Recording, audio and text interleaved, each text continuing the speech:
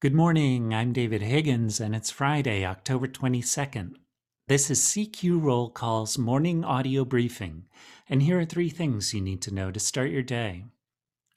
A group of progressive House Democrats wants Senate leaders to include immigration in the reconciliation package, regardless of how the Senate parliamentarian rules.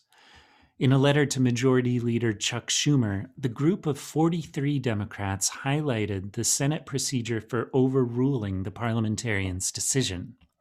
The parliamentarian has already ruled against two of Democrats' immigration proposals on procedural grounds, and they're currently preparing a third option.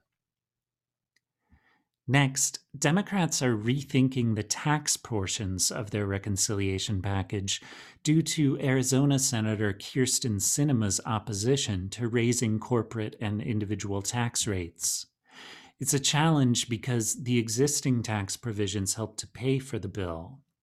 Senators have floated a few alternatives, but they're more complex to implement than what's already in the bill.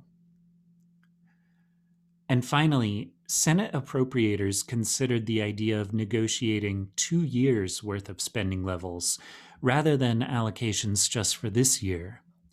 That approach would give lawmakers a head start on spending markups next year.